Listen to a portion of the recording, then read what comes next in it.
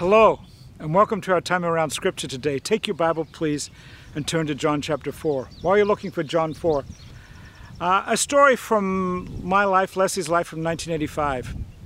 We were in Poland. We used to minister there, walking with some friends, and we're walking down a street, and there's this large cement utilitarian skyscraper in front of us. No beauty to it whatsoever, and Leslie says, "What's with that building?" And the Polish lady with us says, "I see nothing." I'm thinking, what do you mean you see nothing? It's right there. Come to find out, she says, it was built by the Soviet Russians, and we hate the Russians here. Why is that? Well, think about this. Post-World War II, the Russians expanded the Soviet Union and Soviet communism's reach. Formerly free nations like Poland and Romania, the Ukraine, Estonia, Latvia, Yugoslavia, East Germany, they were all put to varying degrees under Soviet control. And as each nation was invaded, if you will, to defeat the Germans, and they pulled back, when the troops pulled back, the communism stayed. And in the years that followed, the Russians had a design that said Russian citizens should move into those areas and begin to intermarry, so that Russian would become the common language from one nation to another, and that there would be some binding together. And the local populations hated the Russians in their midst for the first generation. But their kids, they began to do what the Soviets had hoped. They began to marry one another, and intermarriage was a way to, if you will, seal the conqueror's future role. Armies and nations of the past have had similar tactics to intermarry with the local population and thus seal control, if you will. Now, biblical story today in John chapter 4 features this sort of move by a ruling nation. I want you to take a look at a map here. It's a map of Samaria. It's the nation just, if you will, in the ancient world, just west of Israel. And much of what we hear about the West Bank in present-day Israel, the political struggles in the West Bank here in the 21st century, that would be this area known as Samaria. And we're going to chat about, you see that arrow moving north in just a moment or two, because here's what's going on here as we read into and begin looking at John 4.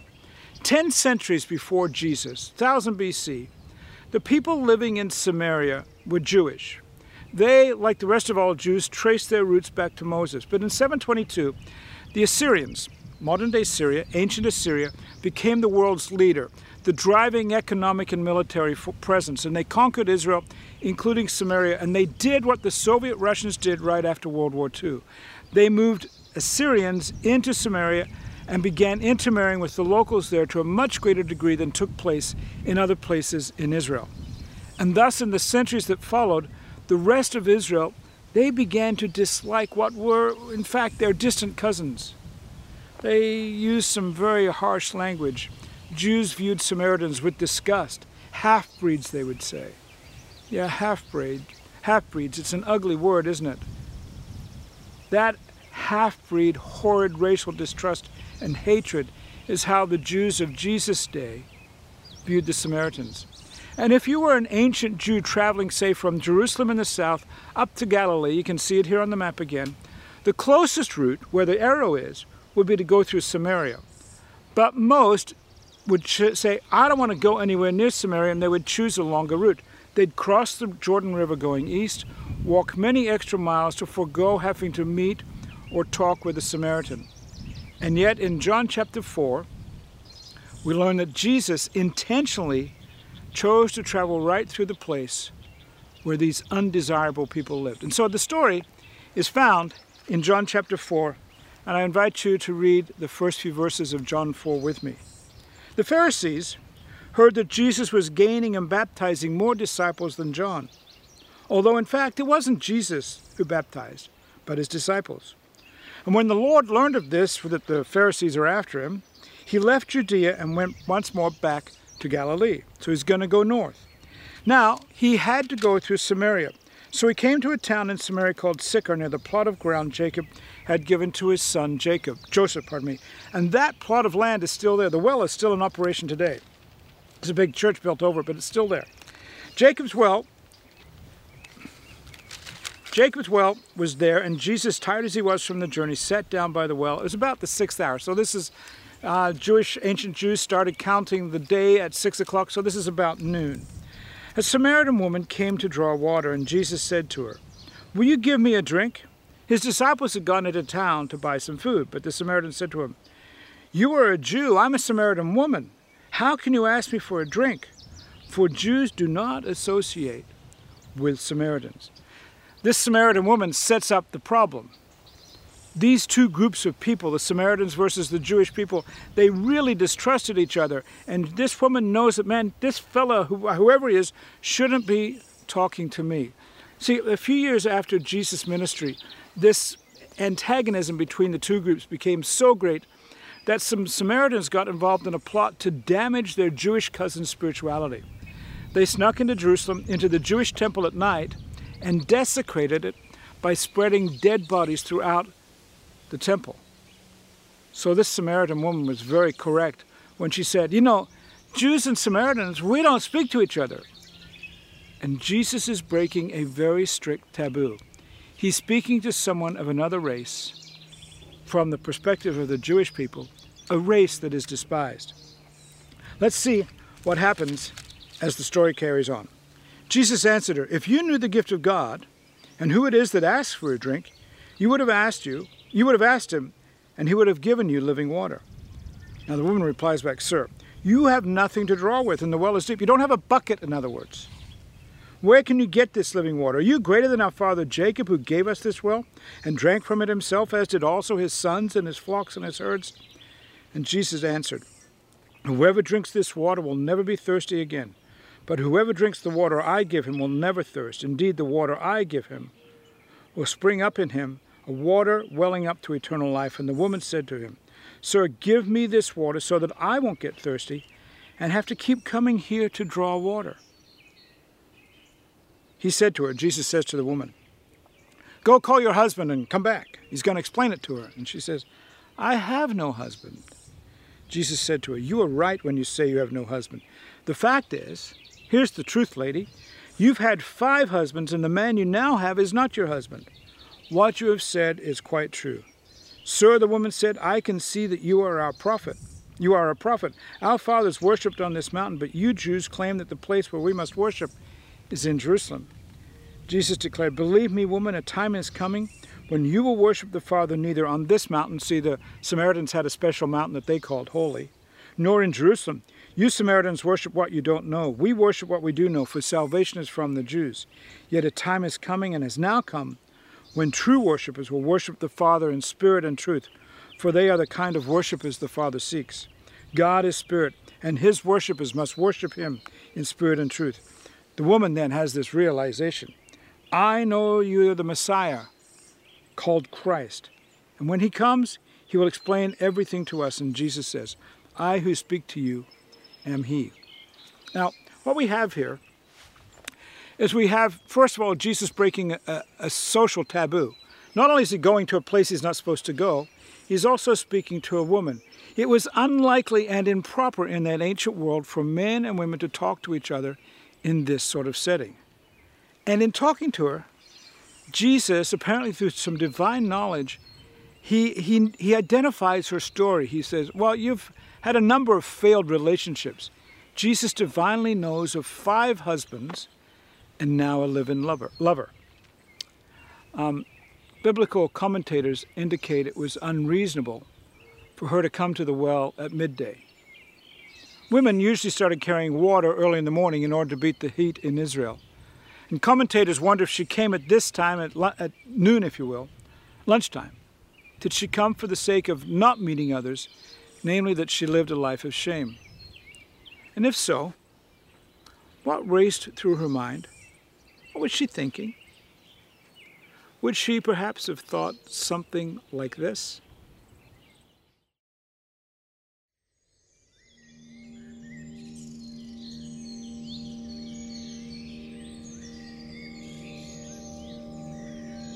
Parched and dry, there was an emptiness that consumed me.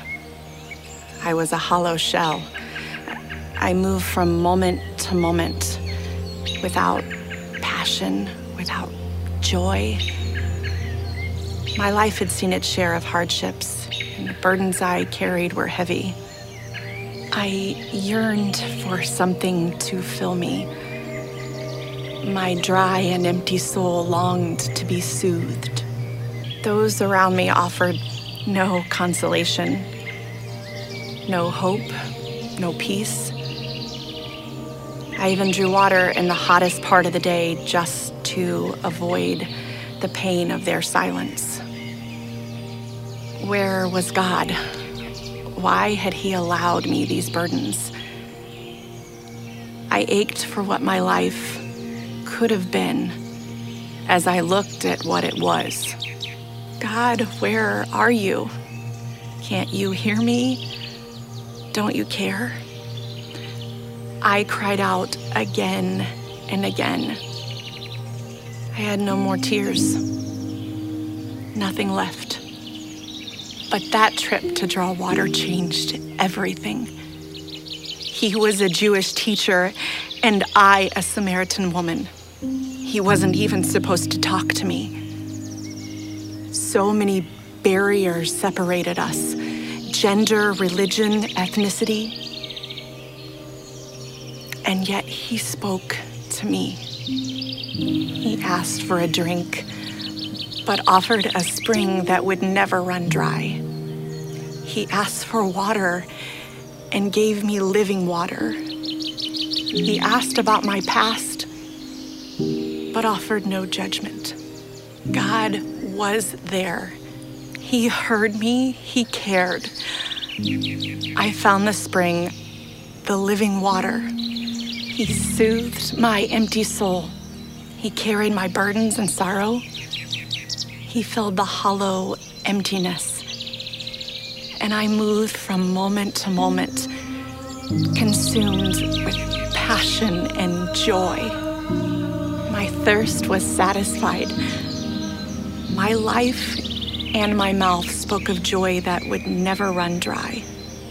I found Messiah.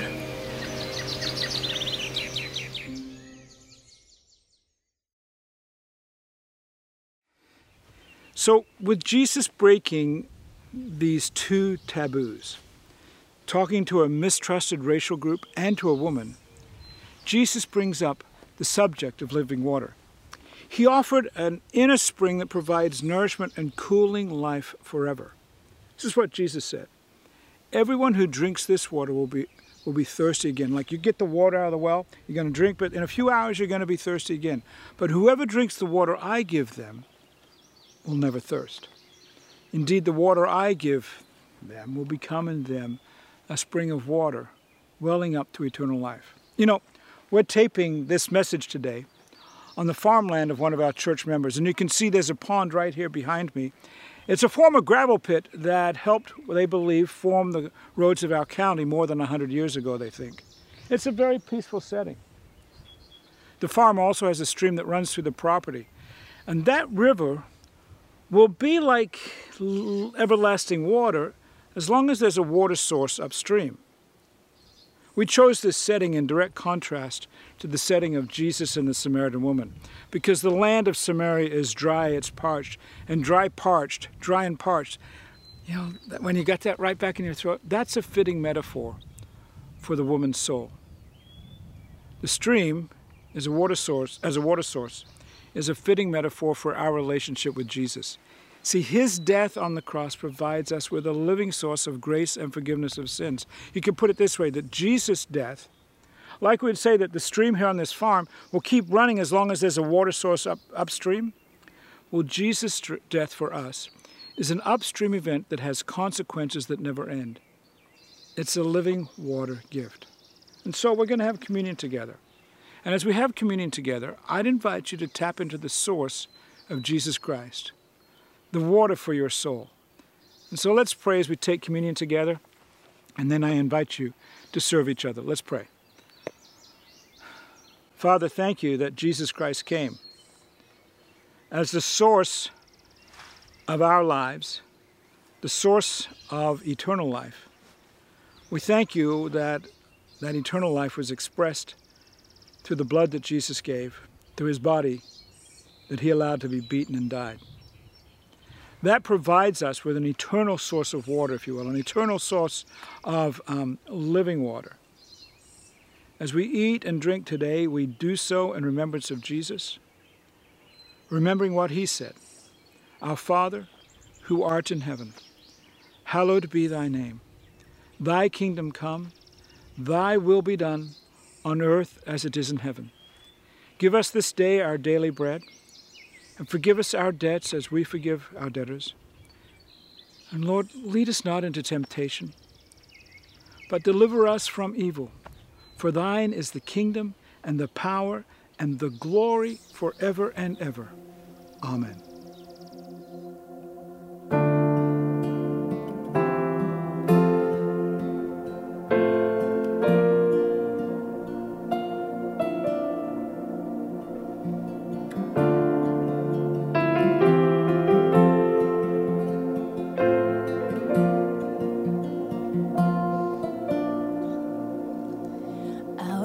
The depths I cry to you, in darkest places I will call. Incline your ear to me anew, and hear my cry for mercy, Lord.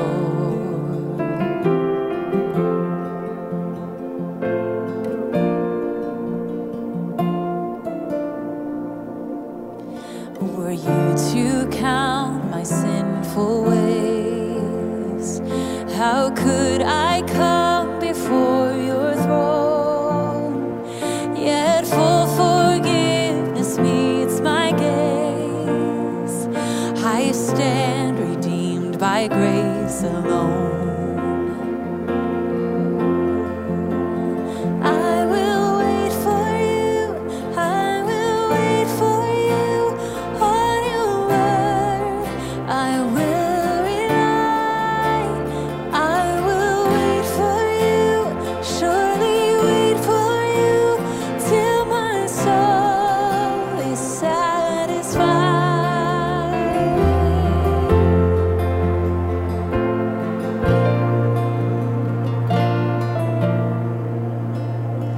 So put your hope in God alone. Take courage in his power to save, completely and forever won by Christ emerging from the grave. I will wait for you, I will wait for you. On your word, I will rely. I will wait for you, surely wait for you, till my soul is satisfied. Lord, we wait, we will be satisfied in your presence. Now he has come to make a way, and God himself has paid the price, that all who come to him today find healing in his sacrifice. That all who come in him today find healing in his sacrifice. Oh, I will wait for you, I will wait for you, through the storm and through the night.